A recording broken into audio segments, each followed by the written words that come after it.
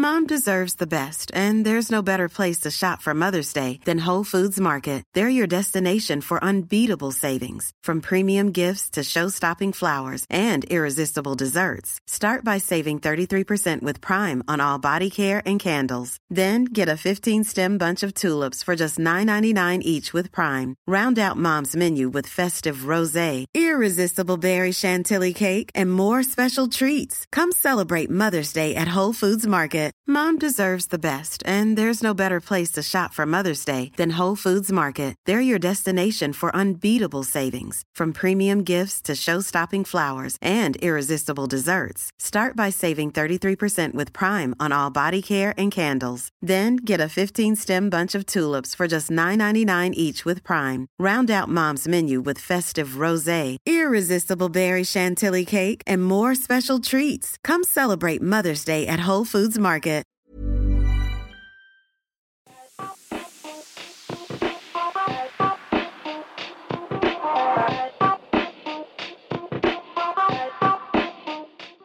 Hello and welcome to the Watford Buzz podcast. This one coming to you post-Arsenal game, like literally a couple of minutes after the Arsenal game finished.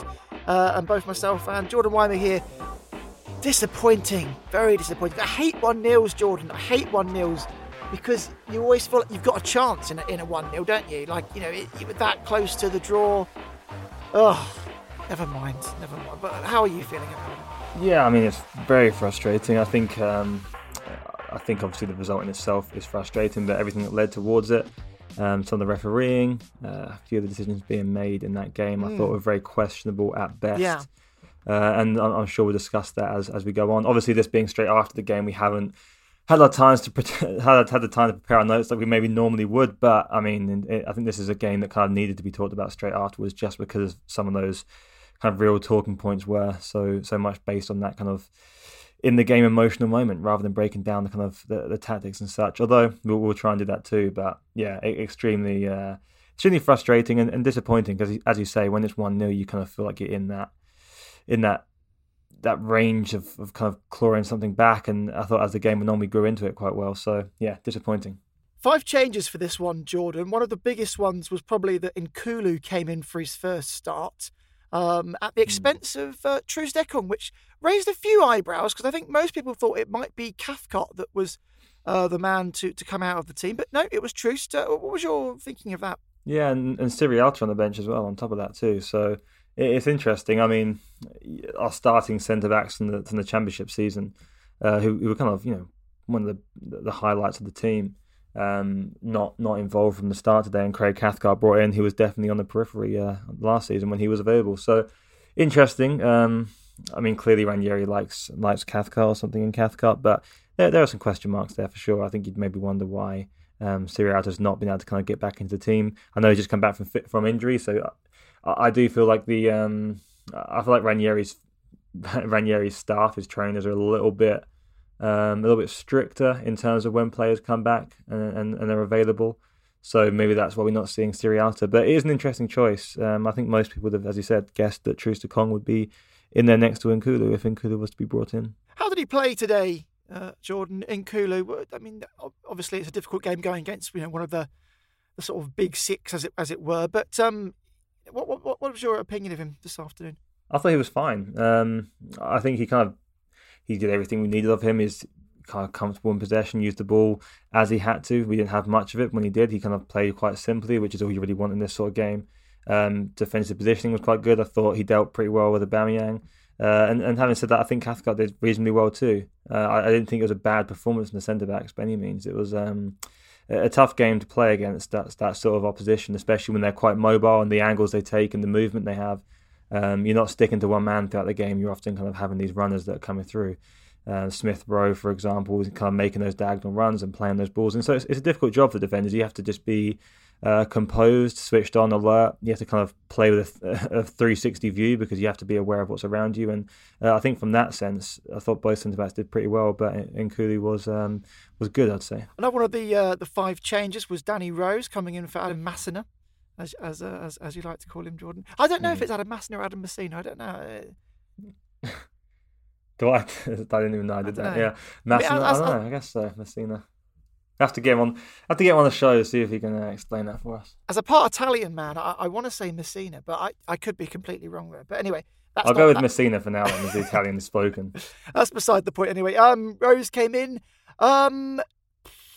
It seemed to me as though he was a bit behind the pace today, Jordan. What was your opinion of Danny Rose this afternoon? Yeah, I think there's still some fitness concerns there. But having said that, I just don't know if I'd see Ranieri putting him in with too many concerns. I don't know. I think as a whole, I thought he was okay, but I thought the penalty that he gave away I thought that was a very poor moment from Rose. I don't think you can. He has to be aware of the fact that Lacazette's in that position, and you can try and claim ignorance and hope you get away with it, but you're taking a big risk there. And I think there'll be situations where the referee is going to, say it's an accidental eyes in the ball situation, but we all know that Danny Rose would have known Lacazette's there, and he rolled the dice and he lost. So that was disappointing because that really could have been the thing that sealed it for them, or could have been a game changer at a time he really couldn't have taken it. And I think that's just poor decision making from a defender of his experience. I'm not sure what he was thinking there. Really, it seems pretty. It's rash. Clear cut penalty. Yeah, I just think he thinks he's going to have a chance of getting away with it because he wants to make contact on the ball. He wants to be aggressive, and he thinks that he can claim the ignorance of eyes on the ball. And I just don't think you can gamble on that turning up your way every time. And this time it hasn't. And you know what? I'm kind of glad it didn't work out that way because I think he needs to be punished for that sort of decision, and that in the best way possible because we saved the penalty. But hopefully that's a bit of a reminder to him that you can't get away with that stuff, especially in games like that. We need to kind of keep things as tight as possible for long portions. With regards to his rest of the game, he was beaten a lot by Saka, who was very, very good for Arsenal today, and he almost. I don't know if it was at fault for the first goal that was ultimately ruled out for offside, but he didn't play much of a role in at least defending it, did he? No, and it just wasn't his best game, to be Matt. I don't think it was. I don't think he was exceptional today. I do like Rose in the sense that I think he's useful when we do try and play a little bit more direct. I think he maybe fits Ranieri's style a little bit more because you have to be able to play forwards from the back. I think Adam Messina's biggest issue for us has always been his distribution, and I know he's had some defensive errors too, but his use of the ball can be leaving something to be desired, and I think Rose kind of makes up for that and bridges that gap a little. So I get why he's in there. I think it's kind of a tough decision because they're both quite different players. And their pros and cons are pretty opposite. Okay. Well, another one of the five changes was Kiko Firmino on the right-hand side. And this one was a bit of a surprise as well, just given how well Jeremy Ngakia has played in the last couple of games. I mean, it wasn't a great performance overall from the team against Southampton, but Ngakia, I think, was one of the few that came out with their head held high. And I was a bit surprised to see him changed for this one. But what did you think about that one? Yeah, it is a bit surprising. We know what Firmino can offer in terms of going forward. I think defensively he can maybe be a bit underrated sometimes. I don't think he's as bad as often made out. But supporting Sarr and that ability to get the ball into the box, I thought in the second half he was doing that quite well. He finished in 90 minutes, which was nice to see. But I think with Ranieri, I don't think you can read too much into these changes in terms of what it means for the rest of the season. I think they can change quite freely game by game, and that's kind of something we talked about coming into when Ranieri first got appointed. We wanted to see a coach that was able to change things depending on opponent. And I think today he felt that it was a better decision to start Firmino and having Ngakia on the bench and kind of see if things need to be changed. But from the off, that was his decision. I think going into the next game, he might view things differently. I think it's nice to have a coach that's kind of looking at these on an individual basis rather than kind of looking at it as a bigger picture and seeing who should be the starting right back through this portion of the season. So yeah, I mean, it didn't. You could say it didn't work out because we lost the game, but it's obviously not down to that one decision. It's just one aspect. But I thought Firmino was decent. We also had Emmanuel Dennis back in the side again after his impressive performance away at Everton.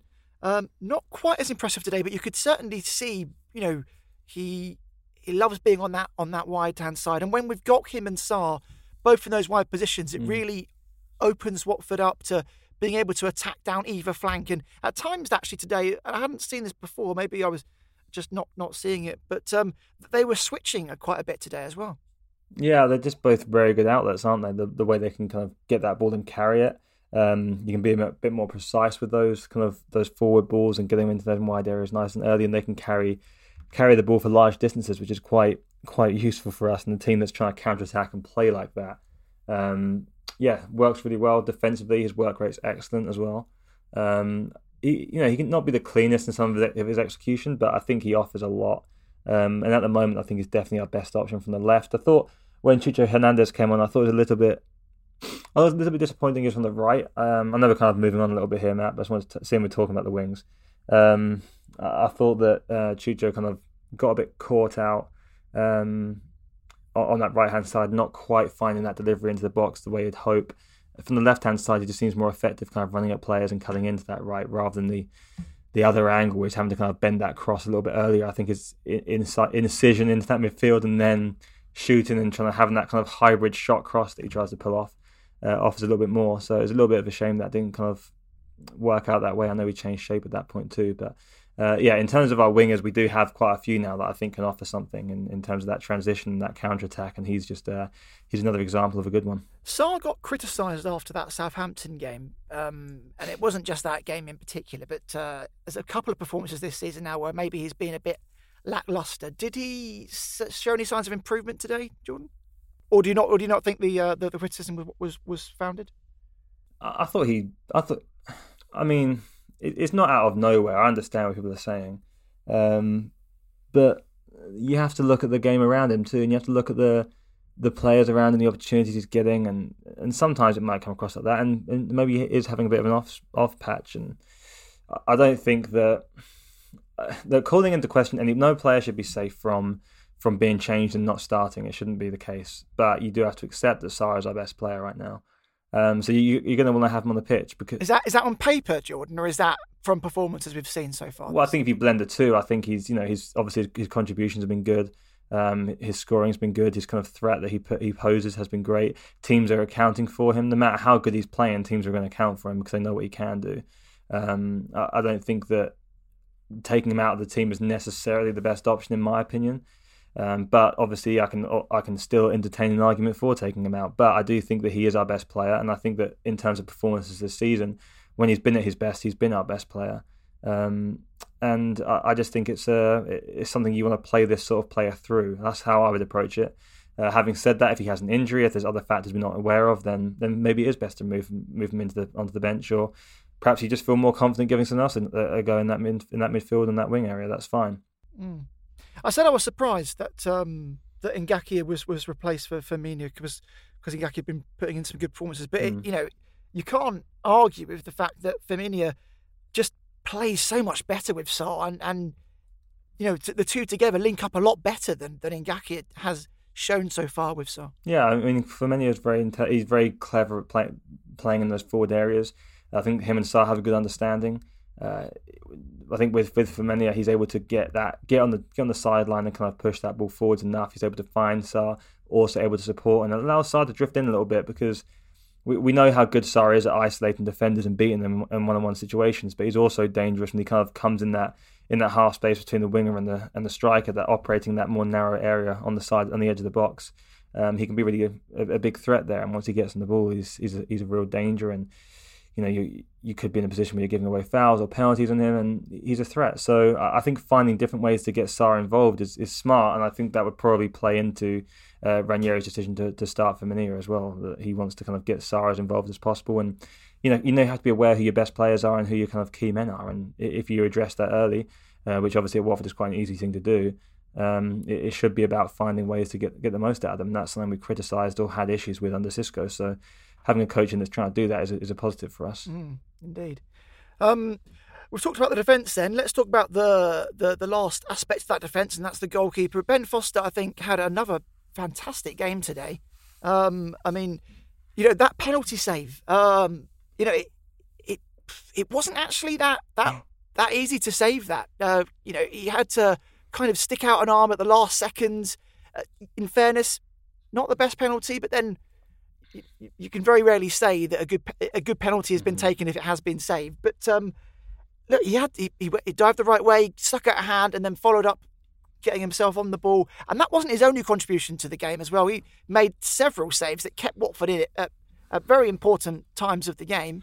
A lot was highlighted today about his age. I don't know why the Sky Sports commentators wanted to keep coming back about that, but great performance from Foster. Yeah, for sure. I think that's probably his best game this season for us. I thought he was good. Obviously, as you say, the penalty was a tough save. It was a bad penalty. It was kind of a little bit just slight left down the middle, wasn't it? And the way Foster has to, obviously, once Foster commits to that side, and then once it's kind of more central, he has to readjust, and he kind of, I have to watch it back again, but it looked to me initially that he kind of traps the ball between his hip and his arm in terms of saving it. Yeah, and it's a good reaction save, and I think, you can't really criticise anything he's done there. He's done really well to save that, and then also kind of claim the ball afterwards and kind of keep it secure. On top of that, as you say, he made some other good saves, and it was probably his best game. I thought his distribution is what it is. Sometimes he's going to pull out one of those kind of long balls into the channel, but for the most part, it's a little bit more basic. But his saving, his shot stopping, was on point today, and I thought it was a really, really solid performance from Ben. With regards to his distribution, I thought against Southampton, actually, he seemed to have a noticeable improvement. He was being a bit more aggressive. He had that one, I think that one where he played in, I can't remember who it was he played in now. Maybe he played in Sarr or King. We played down the left-hand channel. He kind of played that low trajectory kind of strike into the corner. But it's not overly expansive. And honestly, we're not playing in a situation where we need that in some ways anyway, or even that receptive to it. So I'm not going to criticise it because I don't think we should have done anything different today. But I just wanted to kind of point out that his saving, his shot stopping in particular, was very good. Yeah, another good couple of saves that I noted down here. There was a fantastic header that was headed into the ground that he managed to stick out a leg and block at the near post. And then later on in the game, there was a great drive from outside the box that he just kind of stuck his hands up and managed to block away from the goal. A very credible performance, probably with a shout of being Watford's man of the match for today. Yeah, I'd say it's definitely possible. I thought there were some other contenders too. I thought Kuchka was very good for large portions of the game. Yes. Obviously, we'll touch on the Kuchka stuff soon. But yeah, there's a few shouts in there. But yeah, Foster was definitely up there. He was very, very good. Well, let's go into him then. Kuchka, we know what we're going to get with him. He's the kind of combative central midfielder who's going to get involved in everything. He doesn't pull his punches. He will go in hard. He's not going in there to hurt you. He's not that kind of a player, I don't think. But he wants to win that ball, and he's going to win it at whatever he can do to get it away from him. And that kind of play will result in yellow cards. And unfortunately, he picked up one very early in the game, which meant that he kind of had to soften back his approach a bit. But ultimately, he couldn't soften it up for the whole 90 minutes. And he did eventually see a second yellow, which is disappointing because he's not going to be available now for Manchester United. Yeah. But let's talk about the good things that he did in the game. And some of those are the challenges that he made to get those yellow cards, Jordan. I think it's unfortunate. He's someone that's able to operate in the midfield and be combative, as you say. I think he's not the fastest, but he covers the ground reasonably well considering. He's around the ball a lot. He's active in there. He's challenging for the ball. And I think clearly our focus under Ranieri and something we kind of grew into the game, I thought, in this respect, was we were looking for those turnovers. And today he was central to all of that. Him and Sissoko are both good at it, but Kuchka's much more direct. You see the way players react around him. The opposition know how he's going to attack the ball, and being consistent like that, I think, is important. He's very useful, and he's had some games recently where he's been bypassed a little bit and he's not quite been on the pace. But in situations you need him to turn over the ball and be aggressive, that's what you expect from him, and that's what he does. He is more than that. I think he is capable of taking shots on goal, and obviously we saw he scored a header against Everton. He's a decent player, and I think today he was pretty unfortunate. I thought the second yellow was, I do think it was a poor decision, and I think it was quite unfairly treated in that sense. It seemed like he won the. Well, no, that's not true. It seemed like he got the ball in the challenge, but I felt as though he did also catch the man as well, because the ball kind of bounded off of his leg as he came into challenge for it, but his right leg, which wasn't involved in that clearance, caught the man. Is that perhaps what you think Kevin Friend saw? It is, but at the same time, I feel like if your opponent's kind of off the ground before that contact's even made or is on the way over beforehand, I think it's just it's a shame. I just think I think upon review, I think you can see, if you're being objective, I think you can see the contact is not relative to the actual outcome from the opponent. I think he's coming down in a way which isn't reactionary to the contact from Kushka's second leg, or whatever kind of the situation is, how he kind of makes that second piece of contact. But like, I didn't think it was a yellow card. Maybe I'm biased. Maybe I have to watch it again. But the times I saw it, I just thought it seemed like an unfair decision. But it's difficult. I should watch it again, I guess. But I just didn't think it seemed like a second yellow to me. Talking of unfair decisions, I felt as though the build-up to Arsenal's goal was very unfair. If I take you back, Jordan, you can tell me if I'm wrong here. Watford play the ball out because they've got a man down injured. Now, at that point, once the injury has been resolved, they should expect to receive the ball back. Now, I don't believe Arsenal did throw the ball back to Watford. I think they did not. I think they carried on. Now, I'm not sure from a refereeing point of view what you're supposed to do in that situation. But,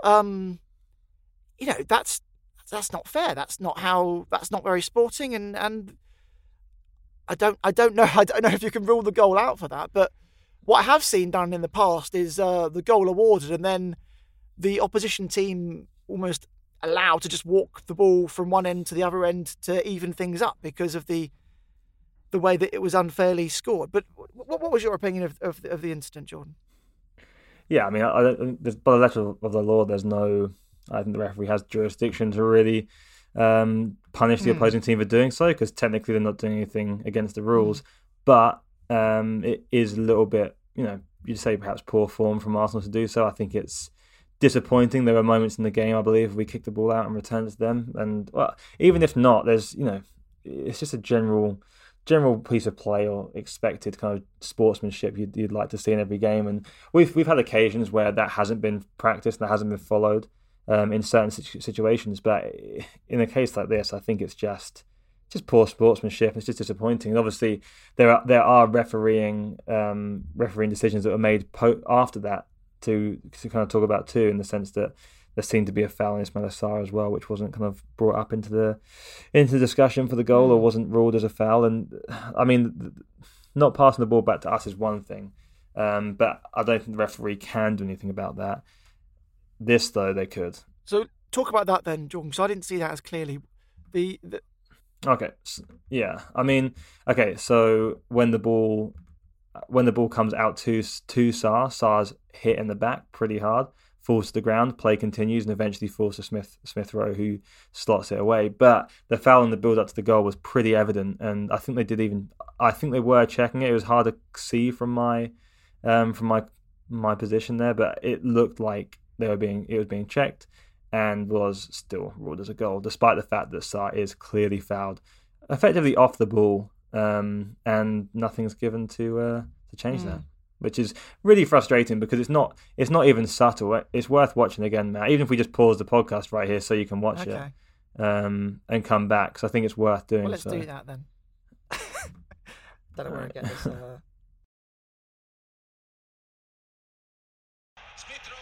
Yeah. Let me watch it one more time. It's a coming. Fouls at 9 together, seconds. Isn't it? The Sarr's not even active. He's played the ball. He's not even. Yeah, he's been blocked off, hasn't he? Well, hang on. I mean, is Sarr running into him though? Let me watch it again. Is Sarr running? Does actually Sarr run into him? Sarr's no. He's dual he's running into Sarr. Yeah, no. Yeah. Sarr's turning after laying the ball off. Yeah, that's a foul. Well, look at that. We've just taken, 30 seconds there, Jordan, to watch that back. Mm-hmm. The sort of same amount of time that VAR, I imagine, would take. We only had one angle, and we could see that was a foul. Yeah, I mean, I'm just watching it back still as we speak, and the ball's headed out by Firmino. Sarr kind of lays the ball off to Kuchka, who's able to clear, or intending to clear. And once he's laid the ball off, he's just, contact's made in the back as he's turning. Sarr's not even facing him. It's a clear foul. It's not even close to questionable. And then, literally a number of seconds, 3 seconds later, and the ball's in the back of the net. And Sarr's still on the floor in a heap. it's just really poor officiating, and how it's not picked up on VAR is just it's mental, and that's the goal that decides the game right there. And you're talking about kind of huge stakes at play here. The difference between a point and none for us is significant, or let alone the potential for 3. And this is just a clear decision here, which doesn't even need much viewing. As you say, we viewed it in 30 seconds there or less, and quite frankly, it doesn't matter how many angles you have of that. It's a clear foul. I don't know how there's not someone live watching that and saying during the build-up, you know what, the goal's gone in, but instantly we can say it's a foul. You can disallow that. Doesn't need to be reviewed post fact. There should be someone that's just viewing that and being able to say that from the off, because it would limit that time where they're celebrating, and it should be decided within seconds. But instead, they get the goal and they win the game from it, which is quite frankly just pathetic, especially for the top league, what's branded as one of the top leagues in the world. But we can't even get basic officiating correct. It's kind of embarrassing for the league in general, I'd say. Yeah, not good officiating there from. But it's not going to be commented on because of the way it's gone. It's gone against us. It's expected. It fits the narrative. But had that been in a different situation, had we have taken out Aubameyang in such a way and we go on to score, I'm sure it'd be a talking point for a long time. But I'm not sure that this situation is going to be a high enough profile situation to kind of raise any real awareness to the issues, which are quite evident anyway, I suppose. Well, and that's just a little one. That's just a small comment we can make on it, right? Because there's other issues that happen during the game. There's plenty of fouls, and some went against Arsenal too. But I thought the referee in the standard was just very, very poor for the entirety of the game, honestly. And you just expect better at this point, I feel. What other decisions really highlighted to you then, Jordan, that you thought that's poor? Well, there are fouls throughout the game. I can't, without taking note of the individuals, there were little fouls between players coming together and situations that weren't dealt with in a way that seemed necessary from my perspective, having been able to see the replays and see the instances as they happened. There were some clear mishandlings there. There were corners that were given that weren't corners for us. There was a goal kick that was given for us that should have been quite a clear corner for Arsenal. And that's what I'm saying. I'm not trying to be biased towards Watford solely, although we definitely were kind of dealt with harsher in terms of how things panned out in that sense. But the officiating in general was very poor, and both teams had decisions go against them, which should be relatively basic, and we have the means to deal with them in a way that should be fairer. But I mean, the use of the system is still so poor. It's just not really making a difference for the good. It's just kind of making things stuttered and inconsistent further. Not good. Jordan, coming into the game, what do you think Watford's mentality was? What was their game plan for this one? I think the game plan at first was to stay alive. I didn't think we were very aggressive at first. We were a little bit too passive. We did grow into the game. I think the penalty save made a big difference to us. And I'd imagine the game plan is for us to be a little bit more positive. When I say positive, I mean defensively positive, being a bit more proactive. I thought, as I said, as the game went on, Kuchka started getting involved a little bit more. Sissoko did, Tufan even to some extent. And we were able to kind of impose ourselves a little more. Once, as I said, that penalty was kind of the catalyst to kind of ramping up a little bit. And as time went on, I think it was just a case of can we get to the box through the wide areas?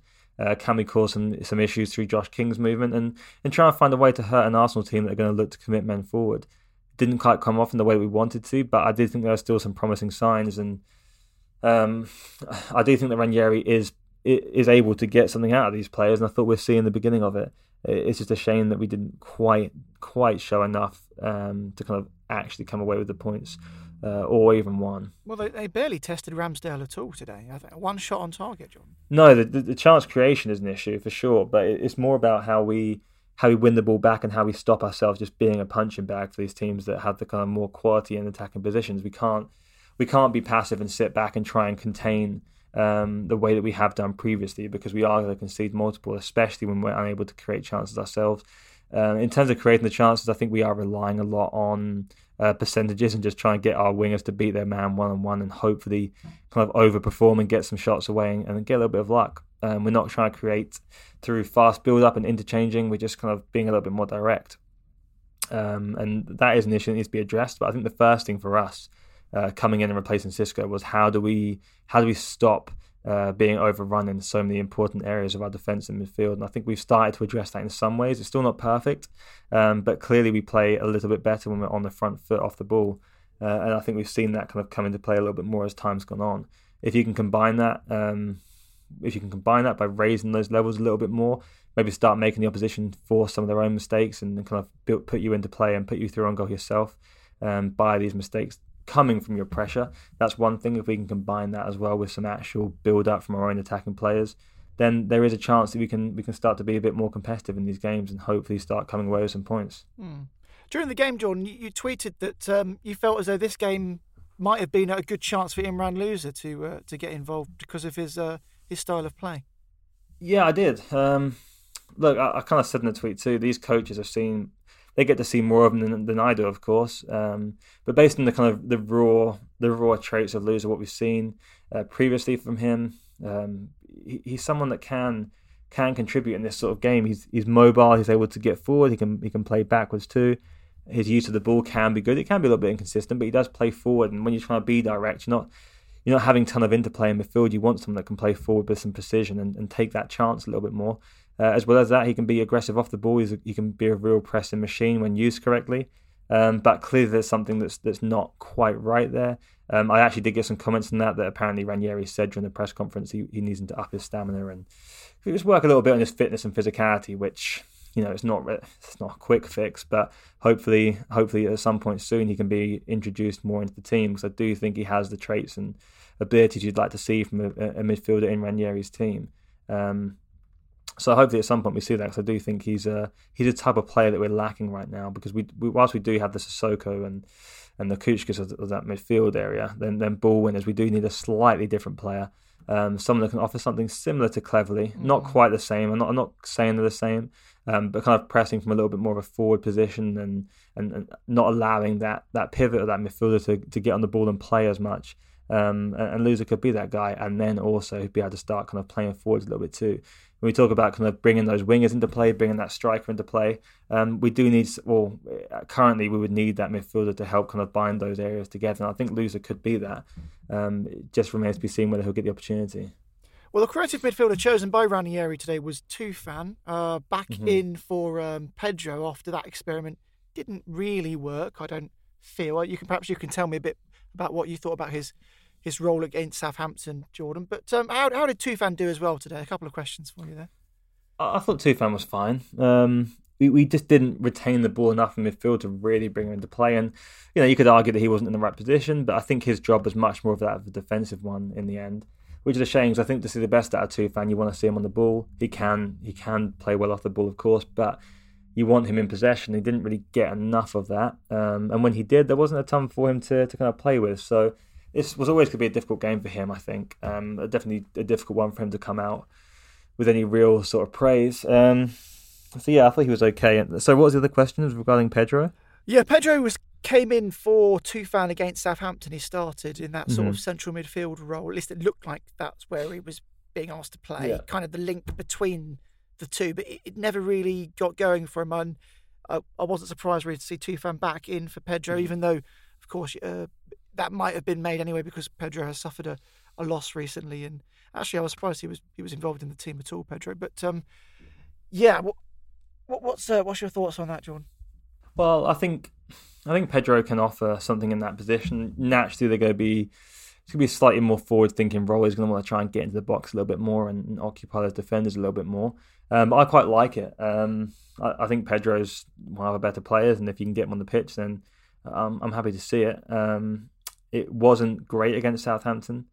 I thought when he came on today, he did reasonably well. But it wasn't slightly different position though when he came on today, wasn't it, Jordan? He was further up. I mean, he's more advanced, but we're talking about we're splitting hairs in some ways. It all depends on some minute instructions and also the way the game's flowing.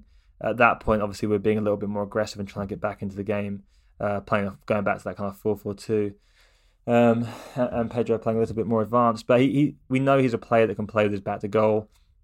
He can play from deeper positions. I think the difference with Pedro and Tufan in that position is that once Pedro has got that ball into forward areas and he does play forwards, he's going to follow it up and make that run after the box and be a threat in there too. And I think that's a real positive for us. Should we be able to find a way of making it truly effective and consistent? I like the option.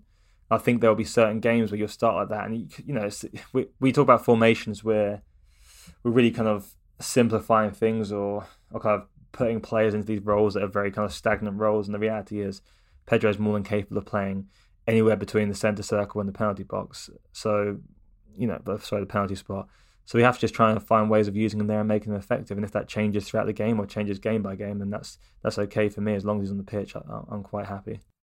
Did you see the kind of back and forth between Arteta and Ranieri at the end of the game? I saw there's some discussion on the touchline after the final whistle. It looked like it was kind of getting a little bit heated. No, I didn't see it. What did it look like? I mean, I don't know if it was a full-on refusal of handshake by Ranieri, but it was. I think it looked to be. Oh, Ranieri was at fault, was he? Well, in terms of the etiquette, he was not pleased. He was not pleased. Yeah, he seemed to be gesturing towards the opposite touchline, and I assume he is referring to the ball not being played back from Arsenal when kicked out by Rose. Yeah, and obviously the resulting goal. But I'm still upset about that, so I'm not surprised he is, because that's his job. Yeah, I think that's something that really took it, that really got to him, and of course the Sarr incident too. And if he's talking to Ranieri, if he's talking to Arteta, it's not Arteta's fault if the referee's missing things, but it is a reflection of Arteta in a sense when his players do something on the pitch in terms of not passing the ball into the Watford territory when they're kind of getting that throwing back on the pitch, and that seemed to be the issue. And I think it's justified for him to be pissed off at that, because it is a bit of a slight, and as we were saying, it's not sportsmanlike, and maybe it's a fantasy to think that we should be able to expect that, but most teams are. I mean, most teams understand what the rule is there. I mean, I know it's an unwritten rule, but if you put the ball out because there's someone injured, you throw the ball back to that team. That's how that goes. That happens on the Sunday League pitches. Why should that be any different in the Premier League? I don't know. Well, clearly Ranieri agrees with you. So that was my interpretation of the conversation anyway.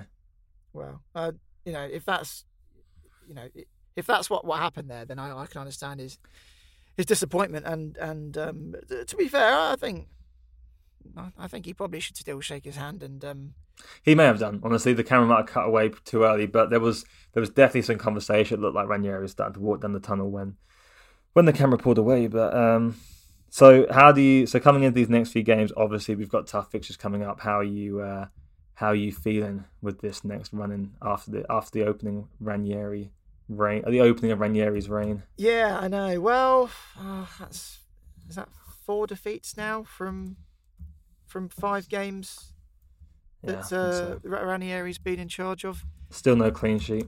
No clean sheet. I can see what he's trying to do. And obviously the Everton game was fantastic to see. Watford don't come back from being down too often, and they don't score 5 that often either, especially in the Premier League. So that was very nice to see. But look, I don't think it's going to be judged off the back of these next games, to be honest, because we're expected to lose them, aren't we? But then we're expected to lose this one today, yet we still feel that's the thing. There's a way of losing them, as you say. You're not necessarily judged off them, but you still can be too. Because there's a way of losing them. There's a way of kind of seeing these defeats. And if you looked at today's game and you see it's a 1-0, you can make an assessment based on the defeat, or you can look at the performance and say, okay, there were elements, there were reasons, there were other factors that kind of contributed to this. And I don't come away from this game feeling particularly disheartened in some ways. Obviously disheartened because of the way things went and some of the decisions made, etc. But I'm not overly concerned of Ranieri from that performance. I think it's better than we could have expected under Xisco. So I think this could be a decent run of fixtures for us to kind of find a little bit more out about the team and the coach. Yeah, there's a few ways you can look at this game, really, aren't there? I mean, 1 goal in it against Arsenal. I mean, on the face of it, you think, we were in the game. But then anyone watching the game will know that we weren't really in the game, to be honest. We barely got a shot on target. We didn't really get the ball in their half that often. We didn't look very creative. We didn't look very attacking. We got away with a couple of things. Arsenal, scuppered themselves a few times. They scored the first goal that was offside.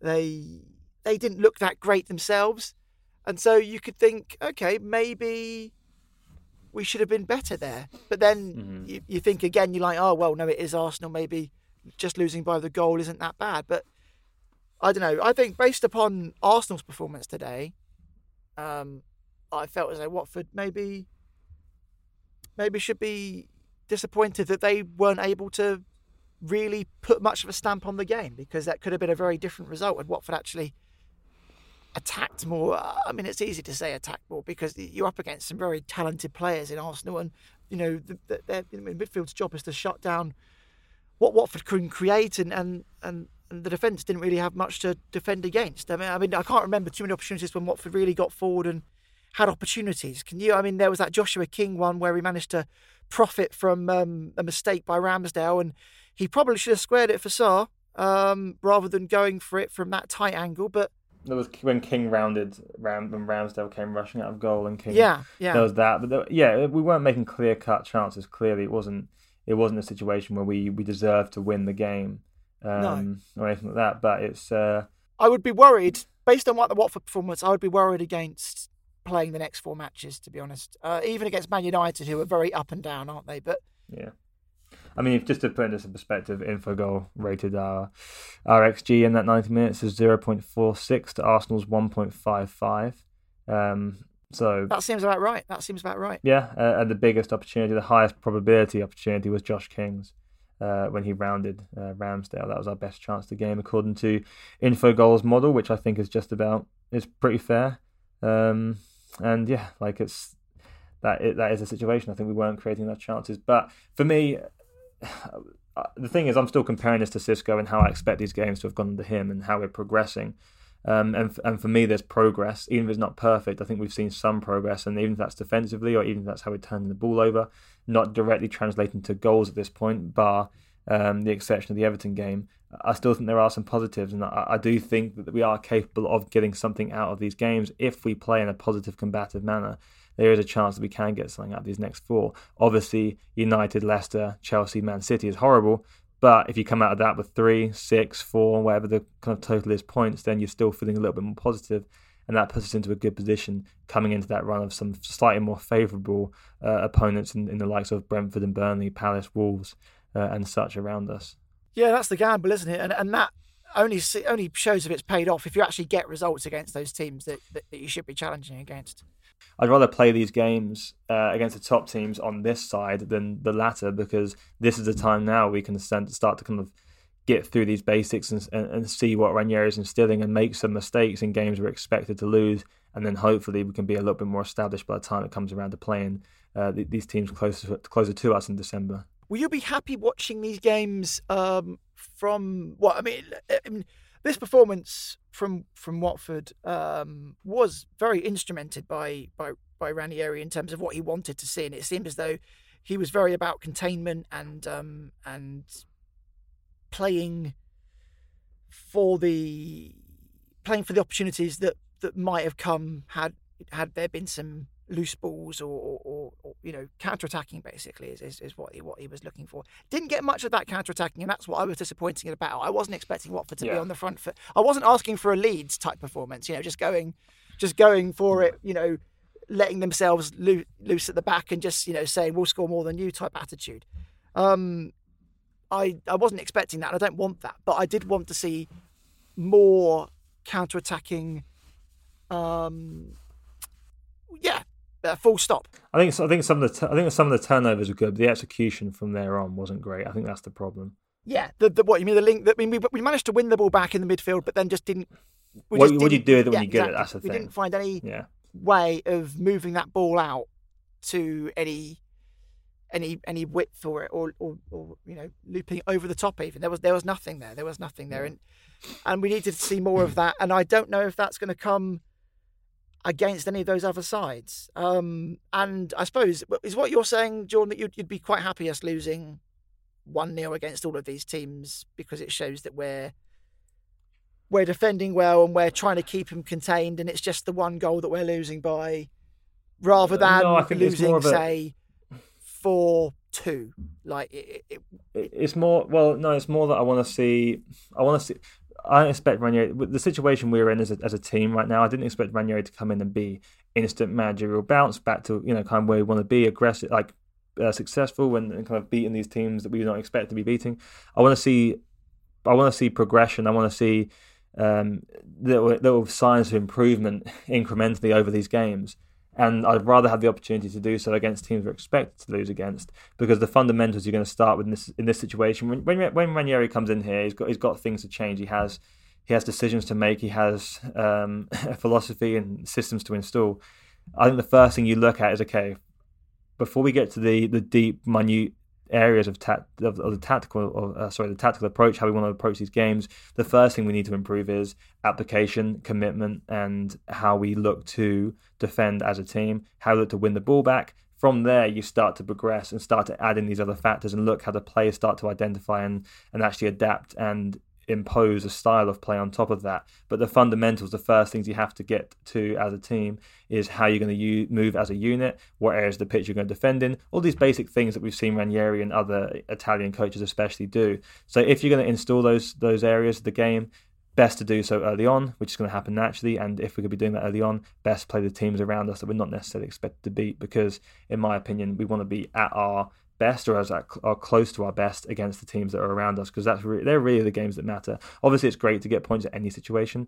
3 points against Arsenal today would have been fantastic, and whilst they're no better than 3 points against the teams around us, we know the effect it can have in terms of them picking up points, and it's just important that we progress over this time, and I think it's a good opportunity to do so. I don't want to see us lose one in every week because it's a lower score. It's more the fact that we are seeing some positive signs rather than just coasting through these games and losing at a rate that we'd expect to. Did you see the positive signs today, Jordan? Did you feel as though there was some takeaways there that can be built? I did, honestly. I just think I think we weren't overly passive, and I think we're a bad passive team. Some teams can do it. Some teams can defend deep. Some teams can defend with space off the ball. I don't think we're good at it. I don't think it suits the squad that we have. And I think that when you're a team that struggle to create chances such as we do, I think you have to create momentum. I think momentum is created by aggression, especially in midfield and winning that ball back, playing on the front foot. You take risks by doing so. You might leave some space behind you, but I think it suits the team we have more. I think it suits our wide players, our forward. I think we're a much better team when we play in that way. It's not that I'm necessarily... I happen to be more aligned to that style of thinking, that way of playing, but I'm not saying it's always necessarily better than the other form. But in terms of everything involved, our squad, the coach, I think it suits us. So if I'm seeing that more regularly, if I'm seeing those signs of us turning that ball over and starting to make a few kind of inways into progressing in that sense, and I feel positive about it, even though it's not a complete turnaround in how we're playing, and it's not a complete forward trajectory that we're only going up, but there are some positives for me in that sense. Okay, good stuff. You've made me feel a bit more infused now about the upcoming fixtures. Well, that's good to hear, Matt. Away from the game today, then, last week Watford hosted a YouTube special where they got on Cristiano Giuretta and they asked him a few questions, and he did his best to avoid answering them, but he did answer a couple. I think one of the biggest ones, just judging from the questions from the fans portion of the show where people sent in questions, a lot of those questions were based around the defence. And how disappointed people have been with that, and whether we can expect reinforcements. The answer we got, Jordan, seemed to suggest that Watford should concentrate on improving the players they currently have, rather than looking to add to that area. Is that what you sort of took away from it? Yeah, I mean, I understand. I think there's an element of saying that we have these players available to us. We think we have players that are capable. The deficiencies in defending were down to organisation and coaching rather than the ability of the players. So if that's the stance you take, then fair enough. I think it's quite evident to me we could do with the physical reinforcement of having another player brought in, and we could upgrade some positions. Having said that, I also am aware of the reality that upgrading in January is not ideal, especially if you're looking to upgrade your starter. Come halfway through the season, you could be very much in the relegation position and think that you could be stuck with an asset on your hands you have to move on in a few months and almost definitely take a loss on. So fine. If that's your approach, I get it. You're taking a risk, but this decision is something that should have been, or this situation is something that should have been handled in the off season, not partway through. We obviously made some change in terms of bringing in Kulu in, which seems to okay so far. I think people feel pretty good about that, but it wasn't the ideal situation. And I kind of agree in a sense. I can see where he's coming from his position in the club, that it might be best to look at how we can adapt the team we have and how we can progress with the players that we do have defensively. Even though, of course, in many regards, I would like to see a better defender come in. Of course, I would. He was asked whether he involved Ranieri in the decision making, and it was quite weird because he was kind of asked this question twice. And in the first time he answered it, he said that it's too early to involve him, and then the second time he kind of said that he did. Now I don't know what that means, Jordan. But what did you think? I don't think the model changes in that sense. I think there's always been a discussion with coaches, and they might respect Ranieri's opinion a little bit more than others, perhaps, in terms of kind of what he wants. But look, if you're trying to recruit for a club rather than a manager, you're trying to recruit a certain style of players or looking at a certain market, or dealing with certain agents, however you're doing it. I know they've always included the manager or the head coach in some capacity, whether that's merely from an opinion or perspective point of view. How seriously that's taken and how closely they kind of follow those suggestions is up for debate and varies quite heavily. But the coach is always part of the discussion. It's just really about how much the input they actually have. I don't think it's huge. But I wouldn't say it's nothing either. So it's probably a difficult question to answer because I'm sure it varies from coach to coach, and also in different situations, even with that coach, maybe Ranieri wanted to bring someone in that he's worked with previously, or maybe he wants a certain style of player. They're two very different questions, and I'm sure they're dealt with very differently. Was there anything else that you picked up on that was important or interesting that you said? I mean, it's not particularly. It's all very difficult, isn't it? Because there's so much that's unable to be said. I think it's interesting when the club put these people in these positions, because really they can't talk too much. It seemed very much like he was a politician, didn't it? Like he was just sort of like treading the party line almost, and we desperately want to know the answers to questions that they're never going to let us know the answers to, Jordan. I don't know why we keep asking. But it reminds me of when you see actors on talk shows before a film comes out or before a TV show comes out, and they can't talk about anything because it's spoiled.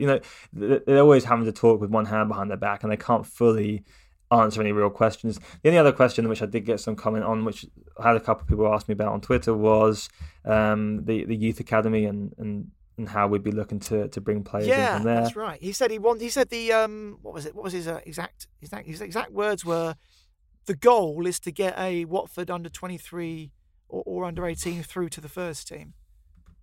Yeah, I had some views on that, Jordan. I just don't believe that really is the goal. I'm not trying to say Jared is a liar. I just think that I don't think realistically nothing we've done, no action we've taken suggests anything close to that for me. Our academy is not something to be proud of right now. We're not kind of really treading any new ground or really being that forward thinking. It's a placeholder for some potential talent, but it's really just an under 23 setups that's there for the sake of being there and can be a bit of a comeback route for injured players, and it's very much just not a factor to the first team. There's no real link at all. I don't look at it as even close to that, actually. So to suggest that we're looking to bring players in to the first team from the under-23s is quite far-fetched. I don't think there's anyone even close to that right now. And if that is our plan, then we're at the very, very beginning of doing so, because we have to change practically everything, in my opinion. Should we touch a bit on the fact that very recently a couple of managers in the Premier League have lost their job? Norwich's Daniel Farke and today Aston Villa's Dean Smith. I guess it's that time of the year, Jordan.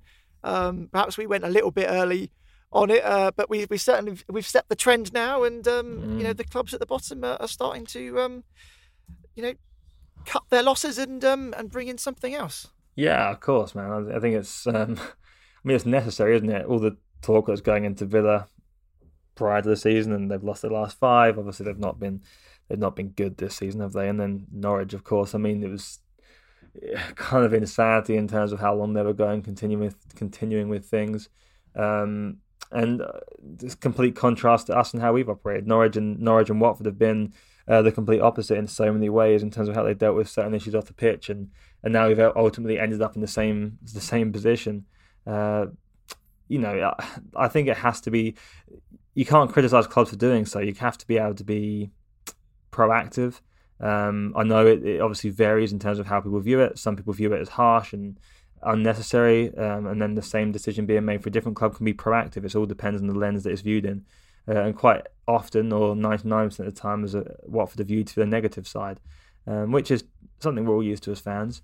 But look, these coaches have to go sometimes, and it's not always the correct answer, but it's a way of changing things. With the stakes being as high as they are, so much on the line, if that's a way you can be proactive in a way you think you can make a positive difference, even if it's not entirely the coach's fault, then clubs are going to take that. And I think that's kind of what we've seen with these two. Should we ask a few questions, or rather answer a few questions that have been sent in, Jordan? Oh, yeah, I didn't know we had any. Go ahead. Yeah, we've had some. Let's see then. We've got one from Nick DA, who says that a key discussion for him is what to do with Sarr at the minute. Apparently he thinks he's just not at the races at the minute. Something I actually agree with, Jordan. In terms of how to get the most out of him? Yeah, I mean, we kind of discussed this earlier when I mentioned that Sarr's not been having some of the best performances of late. From memory, I think you said that we have to just consist because he's our best player.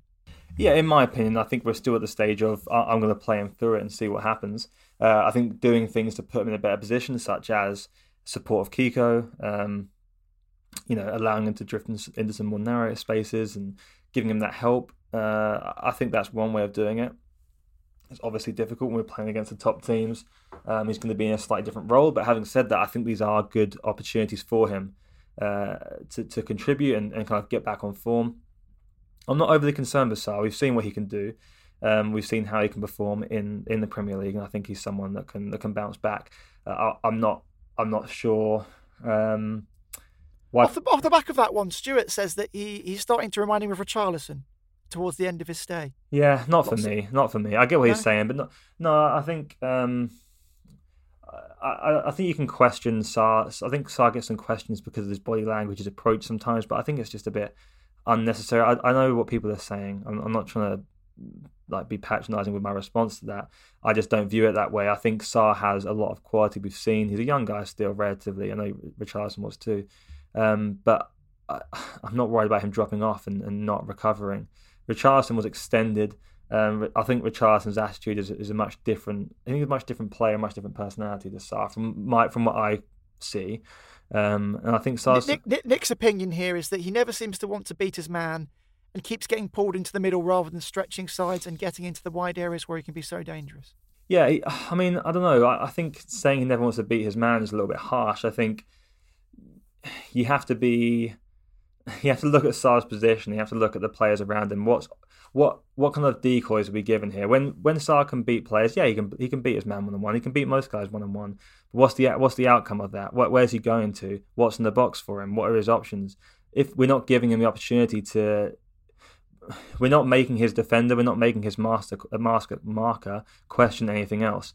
Whoever's on Sarr at the moment is on Sarr. They can even apply two players to him sometimes, because our activity in midfield or movement up front has been a bit lacking at times in the forward areas, especially when you're playing a counter-attacking way. You might have players quite stretched out, and this team can be quite stretched out. So Sarr's been quite isolated. I think if you had him in a situation where we've got midfielders that are making runs, we have a forward that's able to drag players around, and Sarr's got a defender that's a little bit out of position, and we're able to drag these players in some different situations, then maybe Sarr can capitalise some more. And we've seen him do that even this season.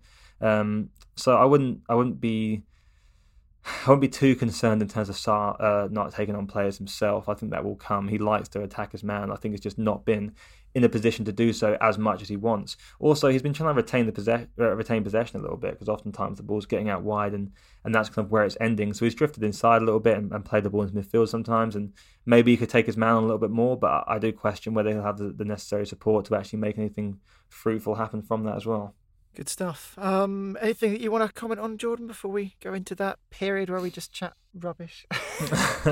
No, I think that's pretty much it. Obviously, as you said at the beginning of the show, we just literally came from watching the game, so we might have a few points we've missed on there, or a couple of things we haven't discussed at the length we should have done. But this is very much a kind of raw view of the game, straight after, literally seconds after the final whistle. So apologies if we missed anything. Please tell us if we have, and we'll do our best to discuss it. And another apology is I'm sorry that we didn't get one out for last week. Actually, we've had a new review on the iTunes, and they've been very kind here. Thanks to Metropolitan Man, very kind. He's saying 5 stars, but also where are you? He enjoys the pods. He says, I'm guessing with Jordan in Canada, it's becoming more of an effort to do them. Come on, boys, where are you? Get the chats going. I'm missing you. I'm sorry. It kind of. Well, I mean, I'm not putting it on yourself, Jordan. It's difficult for all of us to come together. I mean, when we started these in lockdown, it was a lot easier to find the time, wasn't it? But yeah, it's something that's tough. Yeah, we will get to a position where we're able to do it more consistently and hopefully kind of get it out there, and you don't have to. You won't be missing episodes. We won't be having games that are missed. But it's been tough for me personally. I've been working a ton in the recent months, and it's been difficult with time difference to meet up, but also it's also an element of trying to get all 3 of us. There's been times where I have been available and maybe Tom's not been available or Matt's not. It's kind of just trying to time all 3 and find that way of getting us all on. And yeah, we want to do it. Of course, we enjoy doing it, and we want to kind of get it out for you guys because we appreciate that you listen, and it's nice to hear that we've got a 5-star review, and yeah, we appreciate the support.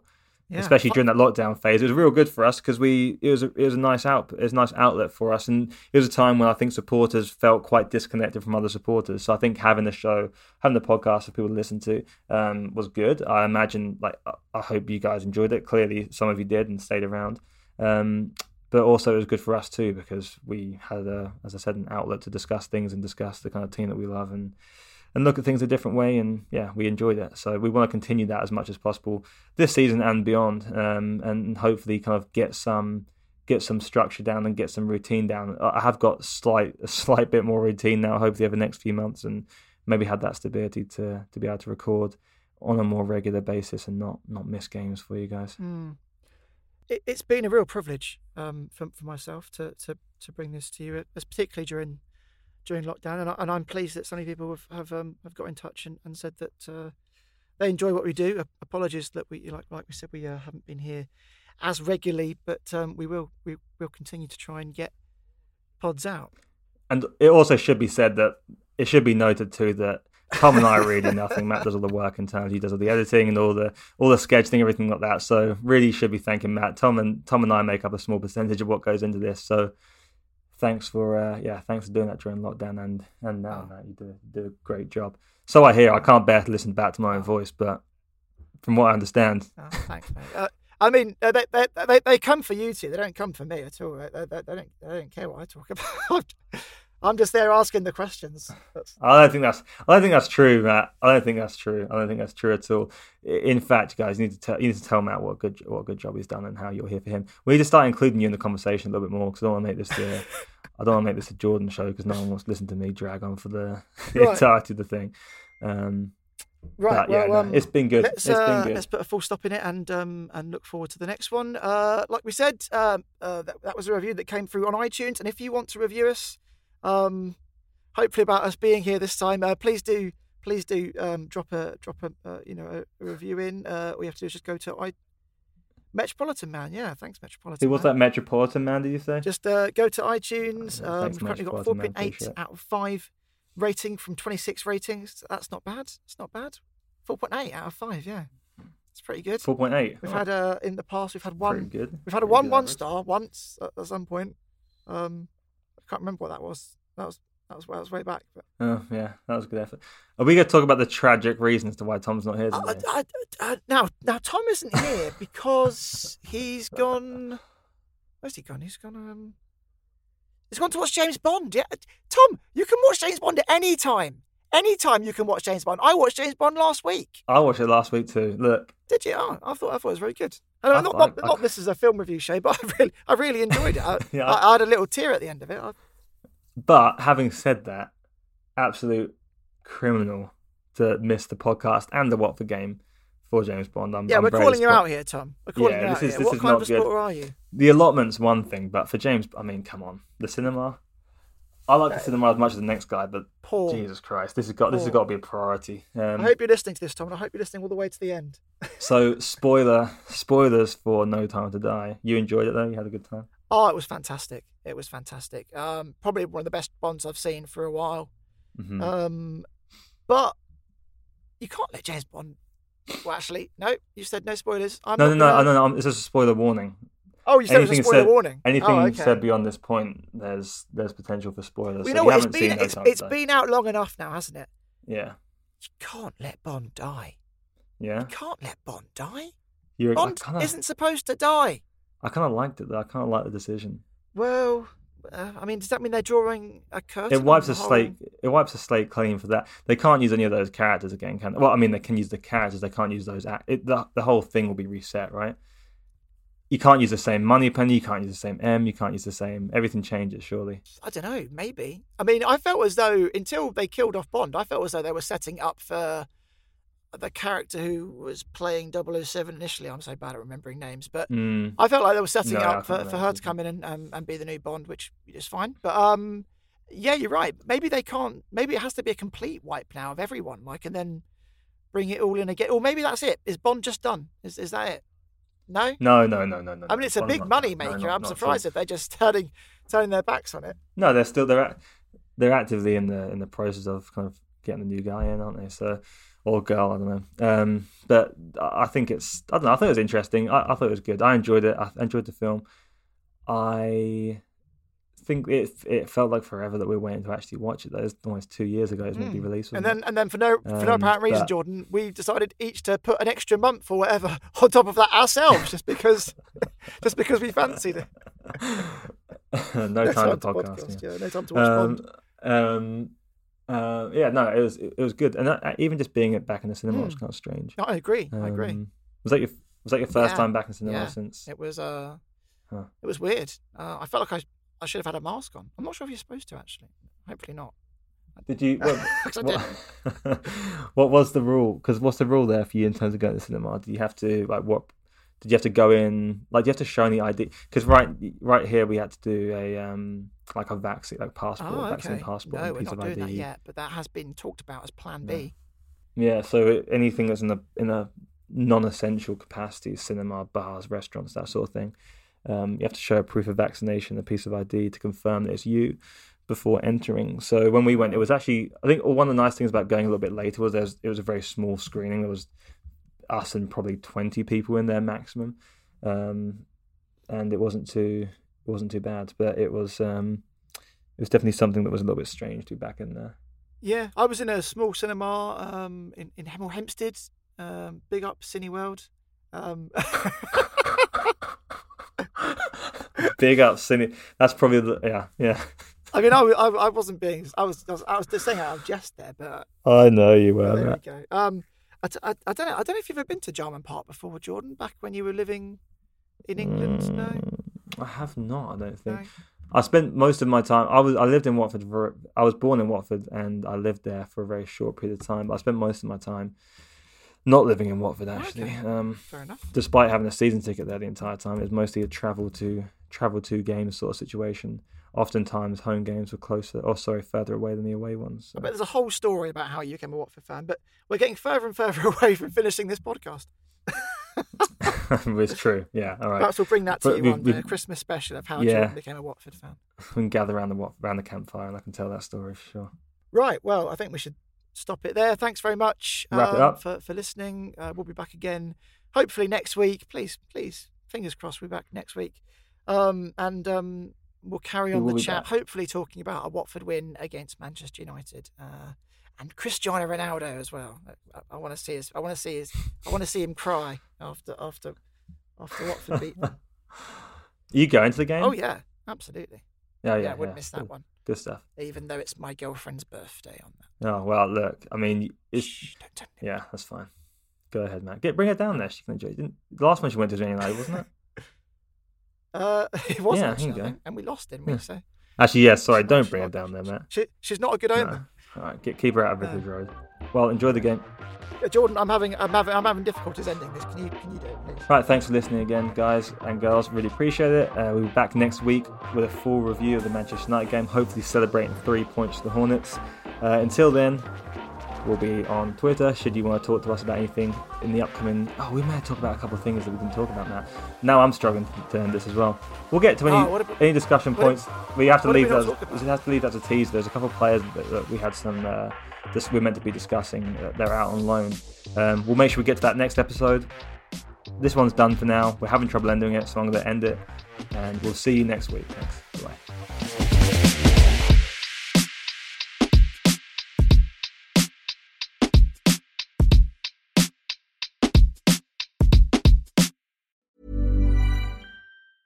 Even when we're on a budget, we still deserve nice things.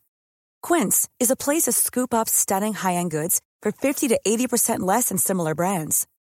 They have buttery soft cashmere sweaters starting at $50, luxurious Italian leather bags, and so much more. Plus, Quince only works with factories that use safe, ethical, and responsible manufacturing. Get the high-end goods you'll love without the high price tag with Quince.